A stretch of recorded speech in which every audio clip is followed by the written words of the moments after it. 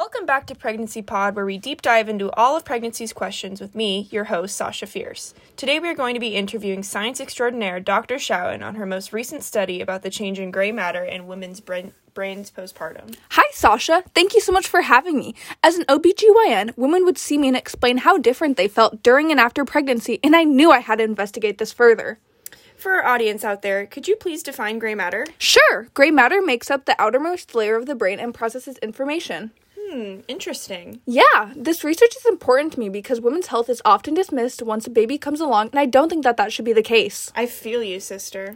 In my research, I use an fMRI to see the changes of the brain. I use longitudinal dimorphic modeling pipeline implemented into statistical parametric mapping to extract changes in gray matter volume between succeeding brain scans on an individual level. The maps of gray matter volume change of women who gave birth were compared to women who had never been pregnant. In women who gave birth, I found changes in brain structure, which were primarily found as reductions in gray matter volume in regions promoting social cognition. And to shout out my IVF mamas out there, I conducted this experiment on women who underwent fertility treatment and found that there was no difference in natural conception versus fertility-treated pregnancies. This was really interesting, finding as it proved that women's brains actually change after pregnancy.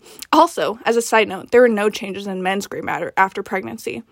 I then conducted an experiment after the women had given birth where I showed mothers photos of random babies and then their babies and monitored their brain using fMRI. I found that mothers showed the greatest activity when they were shown their babies. This further demonstrates the maternal attachment postpartum. Wow. Also, as a concluding measure, I wanted to see the long-term changes in women's brains. After my initial experiments, the women's returned, and I found that there was a long-term reduction in gray matter after birth. Wow, that was so informative, Dr. Schouten. Thank you for coming on today and sharing this information with our mamas.